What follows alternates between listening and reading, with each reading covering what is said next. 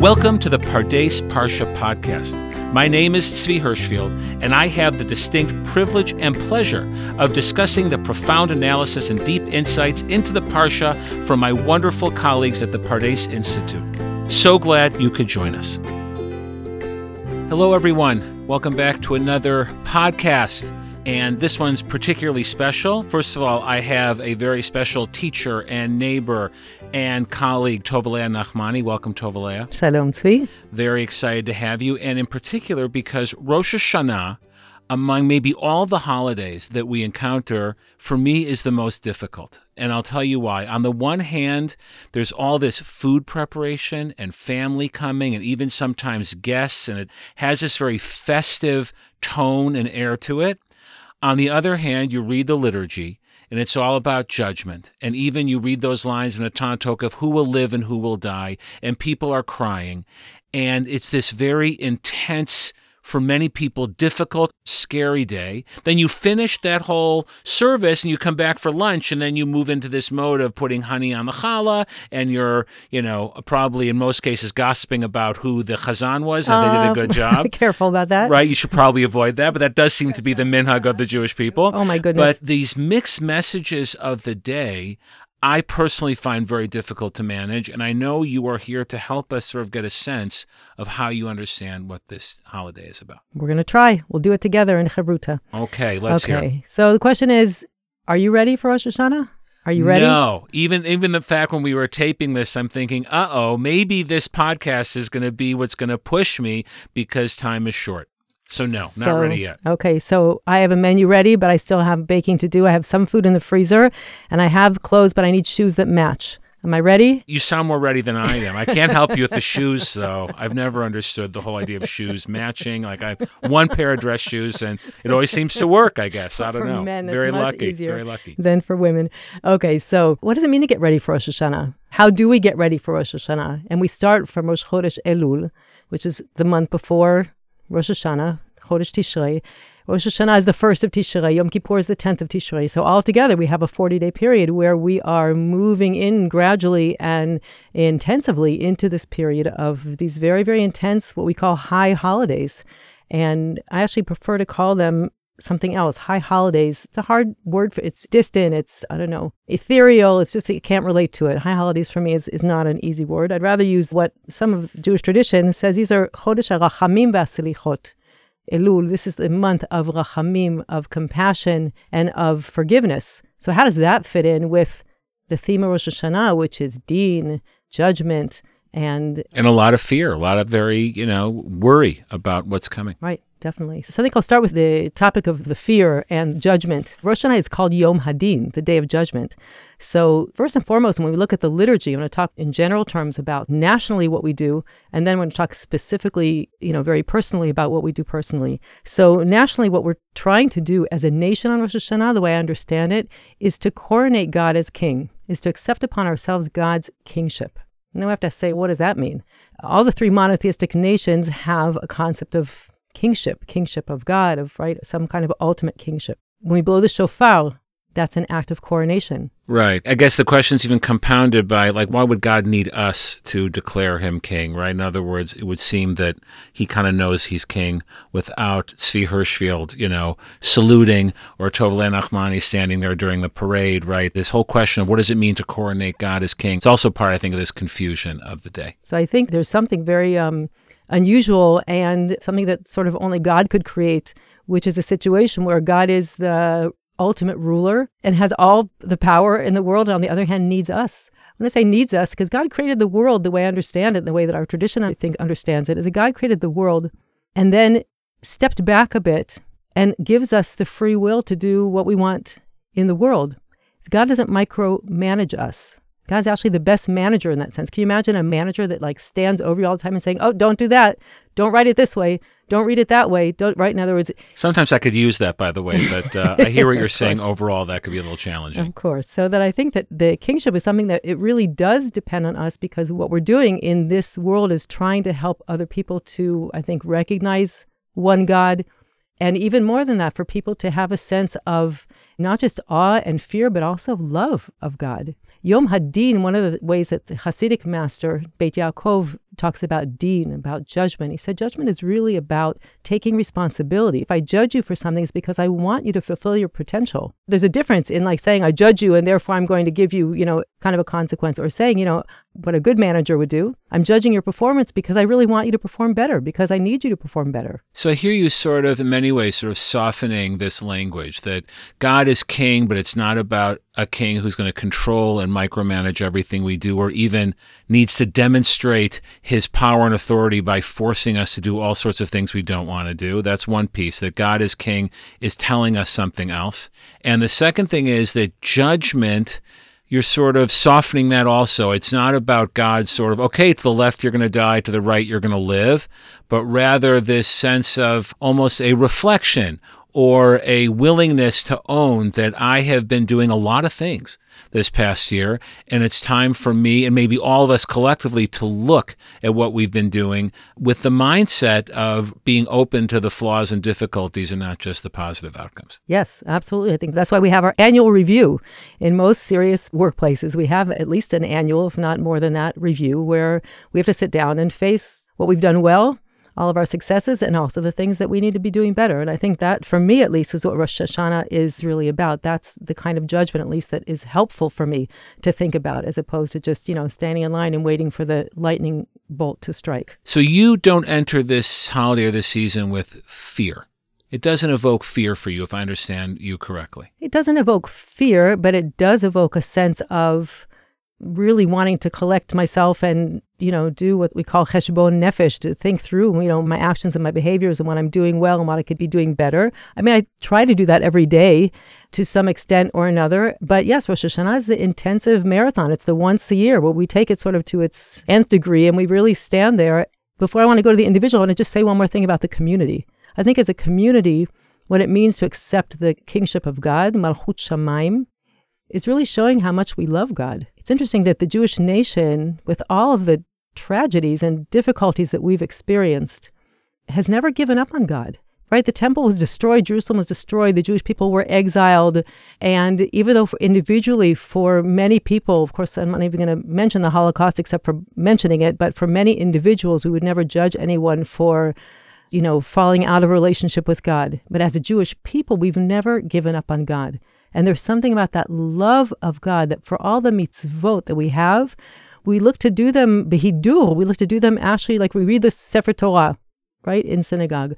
We don't just pull it off the shelf and read it out of a random drawer. It's dressed in some beautiful velvet cover. It has a crown on it. We kiss it. We don't just read it, right? We stand up for it. We really go above and beyond. We build a sukkah. So what do we do when we build a sukkah? We decorate it and we sing in it. In other words, on Shabbat, we don't just not do what we're supposed to not do, but we are supposed to really be celebrating and going, sort of above and beyond. I think that's how I look at the kingship of God, is really looking at so much of what God has given us and gives us every moment, and then saying, how do I express that love and appreciation and gratitude in return? It's interesting because I feel like in a very interesting way, you're sort of neutralizing the whole Avinu Malkeinu separation, right? I think for myself included, I've always thought of it as when God is my father, that's the loving, caring God, and that's the God that I show love back to. And when God is king, then I'm the Eved, I'm the servant. And that does for me evoke a sense of fear of a king that's going to demand and expect and hold me to a difficult, challenging standard. And I hear you sort of merging those two in an interesting way. I'm wondering if the idea of, in the way I'm thinking of God as king, or you as an Eved, does that play a role for you in this idea of accepting God as king? Is there any room for this sense of fear? I don't live with fear. I live with awe. In Hebrew, it's the same word, yirah. I think sometimes fear can be helpful. I think children have a little bit of fear of consequences. A little bit of fear of consequence is really helpful for us. If I'm not going to speed on the highway because I don't want to get a ticket because I'm afraid of that consequence. So that's healthy. I think there's plenty of things that for us, if, I eat well or exercise because I'm afraid of the consequences, I think there's some of that which can be very helpful. But it makes me think of, in the parasha of Brachot V'Klalot, it says that we will receive all kinds of terrible consequences. Tachat asher lo avadet et Hashem b'simcha u'v'tuv levav. That we receive negative consequences, not for not serving God, but for not serving God b'simcha, with joy, u'b'tuv levav, with the whole heart. So I think that the love has a much greater, to have that awe that's sort of wrapped in love, to me, is a much more powerful image. So the dominant element, though, you're saying is, if I understand, we have to move past this almost childlike, irrational fear of God as judge, and really use this time of year to build a relationship that is built on love and trust and care. I think so. In fact, we do that not just on Rosh Hashanah, we do it every time we say the Shema. The blessing before the Shema ends with the word ahava. God chose the Jewish people be'ahava. And then we say Shema Yisrael, which is accepting the kingship of God. And the first word after that prayer is ve'ahavta, and you should love the Lord your God. So there is also in the Torah a mitzvah to yirah, to fear God, fear. Right? Or be in awe of God. That's right. So the question is, how are you going to translate that? I just really step away from the word fear, unless I'm about to take myself down a rabbit hole and do something really bad, then maybe the fear is a helpful way to think about it. It's very Maimonidean, right? Rambam had a real hierarchy, right? That fear of God was for those who did not achieve the level of love of God, but that love of God is ultimately what we're headed to. And you're saying Rosh Hashanah is really ultimately getting to that place of love of God and feeling God's love of us, which requires us, I think, do a fair amount of work of navigating that language of din, of judgment, and trying not to let that overwhelm us with this fearful sense, but move through that, you're saying, to a place of loving relationship. I think so. That's helpful for me. I hope it's helpful for some other people as well. So I have a couple questions for you. First, what does shofar have to do with all this? I feel like you've helped us sort of organize our mental, emotional relationship with the day, but then shofar comes along. You said it's a coronation, but again, it's not for you a coronation of fear. It's a coronation of love. So again, I'm saying it's not about fear. Sometimes fear can be a very useful emotion and a useful way to translate yirah, and sometimes it isn't. I think that shofar is the first mitzvah of the Jewish year. And what is the mitzvah of shofar? It's not blowing the shofar. It's lishmoa kol shofar, to listen to the shofar. It's actually a debate among the Rishonim, but we're going to stick with you because that is how we hold in terms of the bracha. Correct, so exactly. So listening to the shofar, and I think it's happened more the more I've matured, the shofar makes me cry usually. Just for a few minutes a year, what our tradition is requiring of us is to just be quiet. Just be quiet. And listen to the kol shofar, the voice of the shofar, the sound of the shofar, and what it does is it shakes up something inside. Sometimes it makes me feel so overwhelmed with the sense of, I'm so grateful to be alive, grateful to have my family, grateful to be standing in this community right now, grateful to be living with freedom, grateful to be Jewish. There's so many things sometimes with the shofar, just that listening to that raw sound of the shofar, which is like the raw sound of our neshama, of our soul, that doesn't speak in words, but it speaks in some other language. So it touches you. That's right here you're saying. Yeah, it definitely touches me. Building on what you said, there's a Hasidic interpretation. It builds on shofar breaking down the walls of Jericho, and the idea that the walls between us and God are basically this one giant illusion. And it's Nitivot Shalom, I think, who comments. And basically the shofar is there to break down the imaginary walls. Usually you hear judgment, you want to run away. If I tell you, oh, here's this person I'd like to introduce you to, they're going to be very judgmental with you. You will probably pack up your stuff and run in the opposite direction. And I think that the tradition is telling us that we understand that that's going to be your reaction, but there is a deeper place to get to where you're not running away, but you're actually running towards or connecting with, which is very powerful. That's beautiful. So I want to say two things about that. One, if I know that someone's judging me because they love me or because they care about me, then I'm not going to pack up my stuff and run away. If I know I'm going to have an annual review at work, or if I know that, my husband's going to sit down and say, can we talk about something that's really been, difficult for me, and I do it like I really love you and I just want to do it because I want us to have the best relationship possible. So I'm not going to pack up and run away. And I think, the love is step number one, and that's where judgment has to come from. If we believe that God loves us, then I think we can handle the judgment. Tova is witnessing me smile because I'm thinking to myself, nope, anybody says they're going to judge me, doesn't matter how much love is there. When my wife says we have to have a conversation, no matter how much love is there, my first thought is, oh, please let the phone ring, let something happen, that this conversation does not need to take place, which proves to our listeners what they already know, that my level of maturity really needs to grow, and maybe this is a good time of year for that. So help us understand how you get yourself and how you imagine us moving into this day. Okay, great. So take one step back to the shofar to say how the shofar moves me. If I have my eyes open and I'm looking around at what other people are wearing, or if I'm listening for, is that a good shofar blower or a bad shofar blower? Is he getting the sound out, or is he, it's not going to move me. And so before the shofar is blown, besides all kinds of like songs, piyutim, that we sing in order to get ourselves ready for that in a communal prayer setting, I take a few deep breaths, I close my eyes, and I stay with my eyes closed all through the shofar blowing. And I really try to block out everything that's around me and just let it sort of, vibrate within my heart and within my soul. So that's just a practical way, let it help move me. Now, let's talk practically from, how do we prepare ourselves for Rosh Hashanah, and how do we get ourselves right to that place? I want to share with you, Tzvi, and with our listeners, one of my favorite pieces of Torah, which is from Rav Kook's book, Orot HaTshuva, The Lights of Tshuva. For Rav Kook, everything was about light. Everything was optimistic and about looking to the future with love. And he writes about tshuva. He says there's 3 different types of tshuva. And he's really asking the question is what gets us there? What motivates us to do tshuva? Who wants to change? That's hard. It's hard work I to certainly change. don't. I'm thinking even the word makes me, I guess we can put that up with judgment.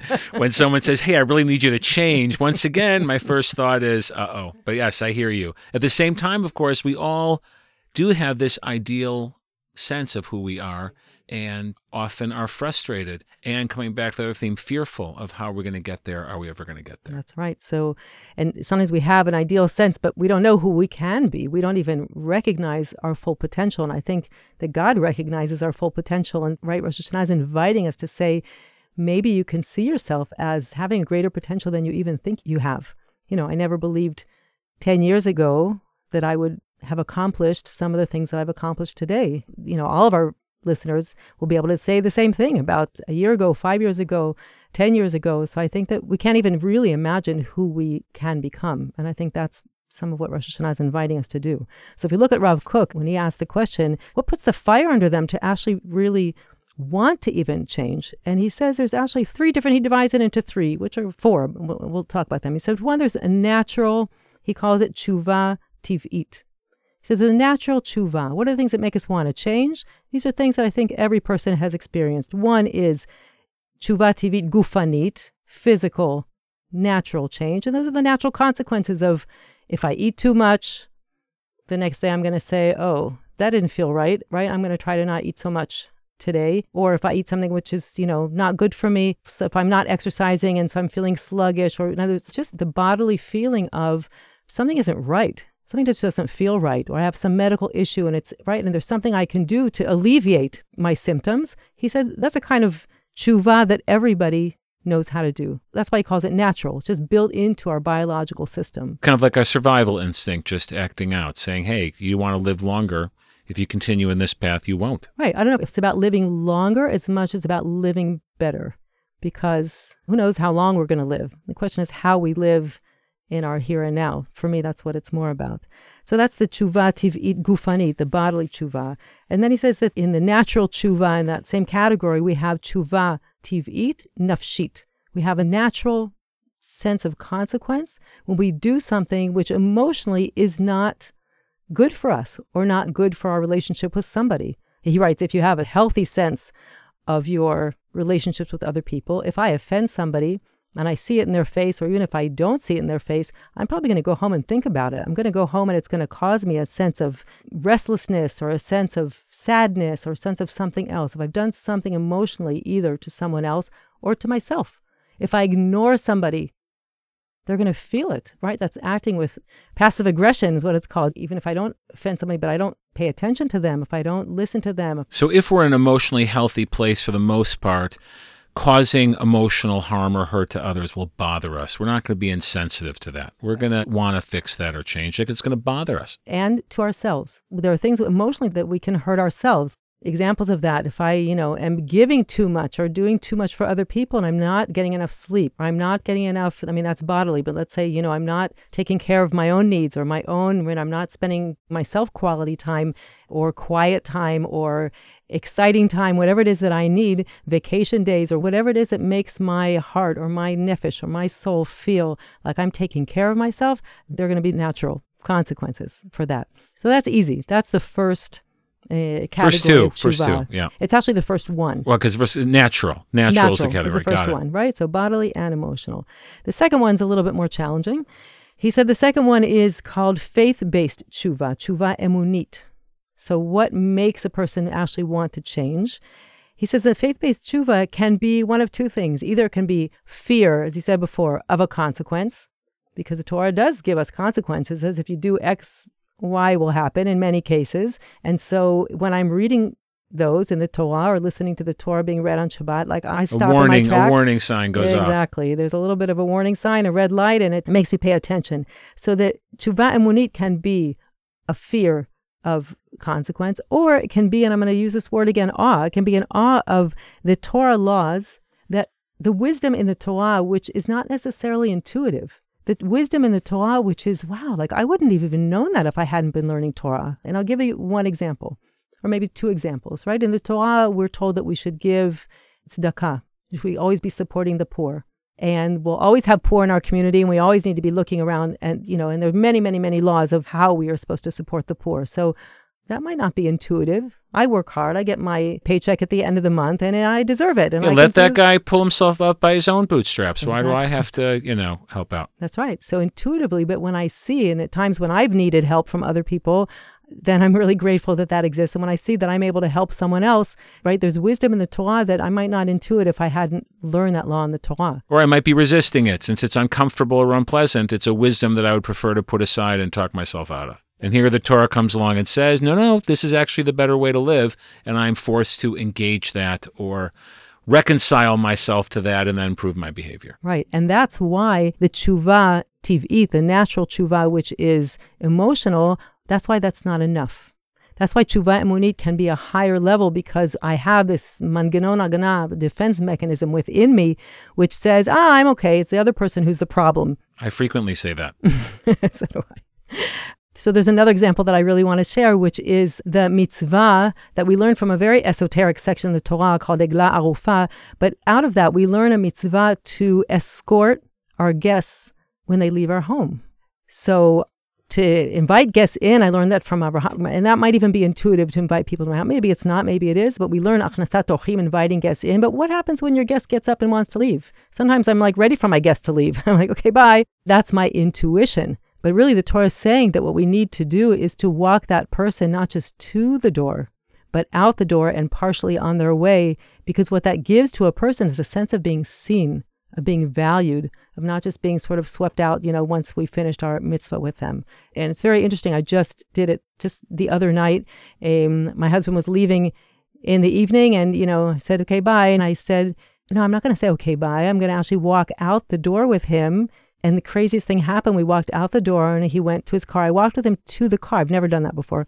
I just was doing it because of this mitzvah that I was just learning in the Torah portion. I walked with him to the car, and he went to start his car, and his car wouldn't start. His battery was dead.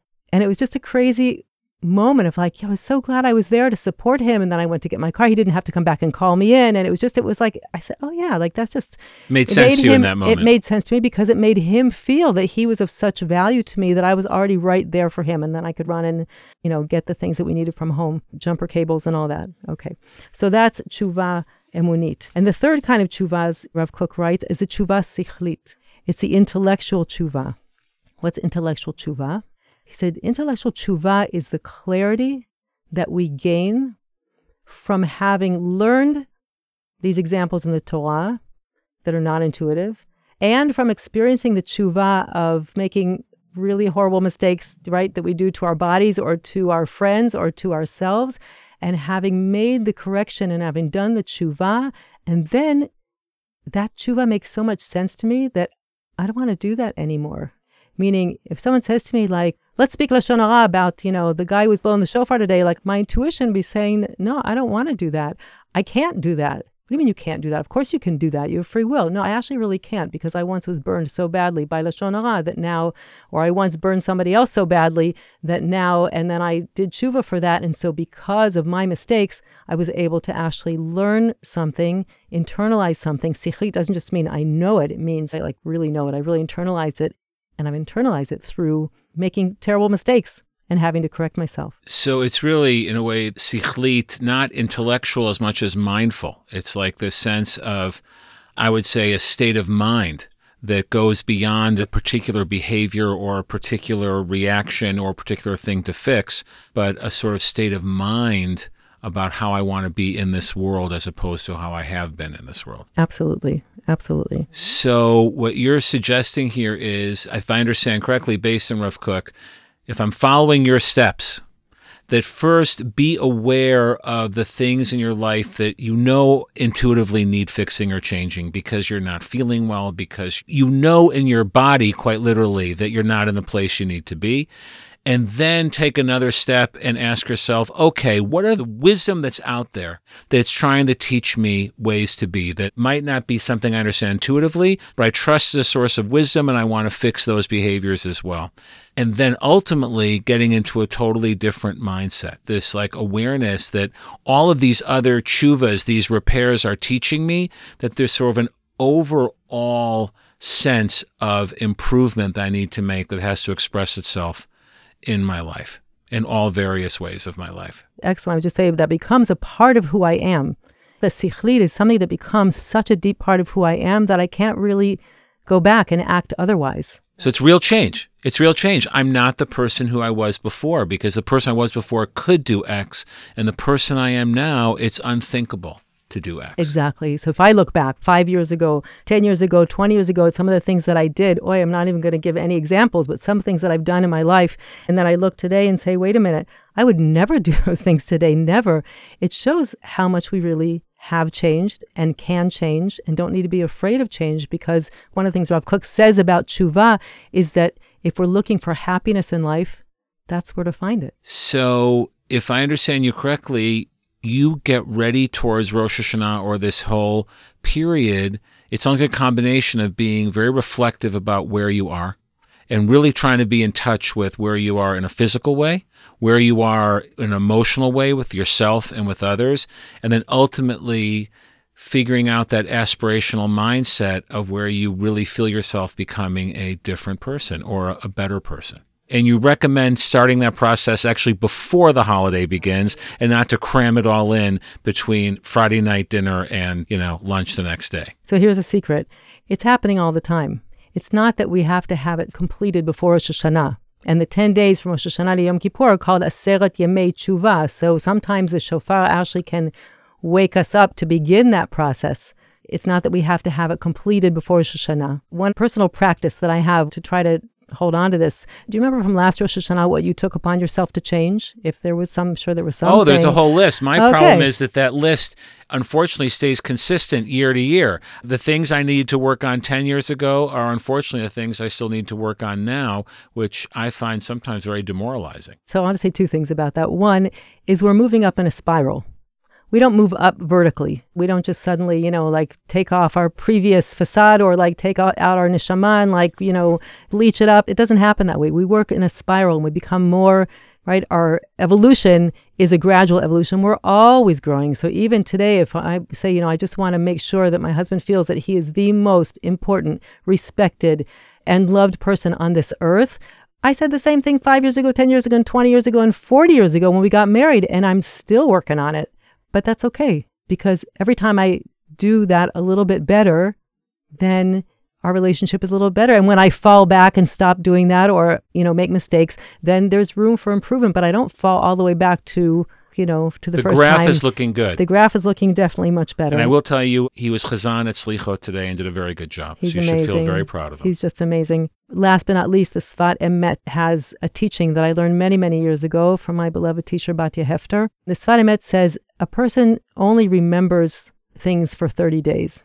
So, of course, we can remember lots of things for more than that. But when he says remembers, I think he's saying remember when we have goals, aspirations, things we want to change, big ideas, idealized versions of ourselves. He's like, we don't remember after 30 days. And so his Torah teaching, which I've actually turned into a Rosh Chodesh practice, is to actually go through this process every Rosh Chodesh and ask myself every beginning of a new Hebrew month, what do I need to work on this month? What more do I want to do? And sometimes what more is just the same thing I was working on last month and the month before. And sometimes it's really just a continuation of the same thing. And sometimes I have a feeling of, no, I actually want to do something else. or do something additional. So I think when our Jewish tradition says we need to be a light unto the nations, unto the world, I think it's because the more we are working on ourselves, the more we can hope to have a positive influence on other people. And that's coming from a place of accepting God's kingship over us, God's rulership from a place of love. Because I know if God loves me and God's, bringing this judgment because God wants us to be the absolute best people we can,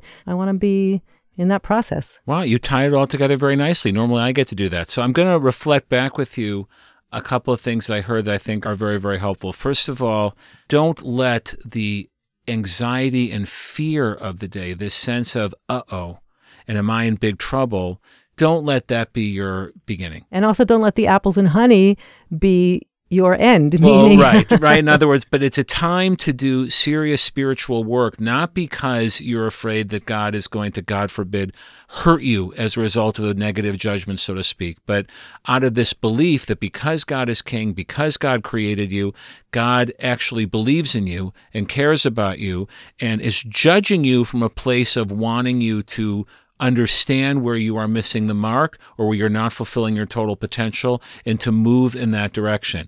It occurs to me, in a certain way, the fearful model is almost safer, right? It's a reason I think that the idea that God loves you can also be a scary idea, in the sense of if God really does believe in me and God does see all this potential in me, the fear that I'm going to fail is much greater, right? In other words, the judgment that we're most afraid of are from the people we love and care about the most, because their judgment matters the most. And I think for a lot of us to really connect the idea that God believes in me and God sees potential in me and God thinks I can get there can both be very affirming, but it could also be very scary. Can I get there? Will I get there? Am I going to disappoint? Am I going to reach where I want to reach? So I think there's a certain link there on the dynamic that, at least for myself, I know I have to overcome. It's safer for me to believe I can't do it, because then the pressure is off. I think that the scariest thing for me is if I actually start to believe I can do it, because then the work really has to begin, right? In other words, if God really does love me and I really am worthwhile,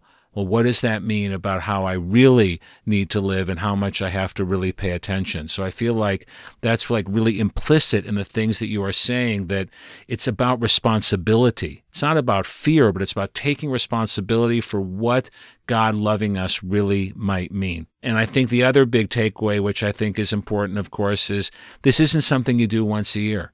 That it may come to the foreground during this time of year, but this type of spiritual work is ongoing, right? Rav Kook's Orot HaTshuva, just like the Rambam's Laws of Tshuva, it was not written for Rosh Hashanah and Yom Kippur per se. It's work that we have to be doing. Neither was Rav Soloveitchik's works, all of it, right? Tshuva, the Meiri's Chibur Tshuva, right? Tshuva is something we have to be engaged in all the time. It's not that we can just ignore everything and then walk in on the 1st of Tishrei and think it's all going to happen on its own. We have tools, we have help, but you're saying we got to really be, in a kind way, maybe even a very gentle way, looking at ourselves and being aware of these processes all the time. How did I do? Did I learn the lesson today? You learned the lesson. Good job. I'll just say that listening to that sound of the shofar is like listening to our soul. And really, we just do it in an intensive way once a year for, maybe a total of 5 minutes, all of those shofar blasts. But really, that's just reminding us what we need to be doing all the time, just to take a few moments at any given moment, even when we've done something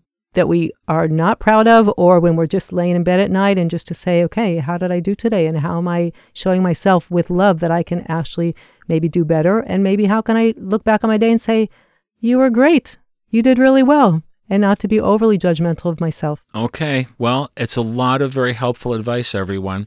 Tovaleah, thank you so much for agreeing to do this and sharing your wisdom with us. A lot of challenge in there. And you did it very kindly, very gently, but you definitely presented us with some very, very healthy challenges of how to engage this day and this time period in the Jewish calendar, and how it can get us through, really help us grow the rest of the year as well.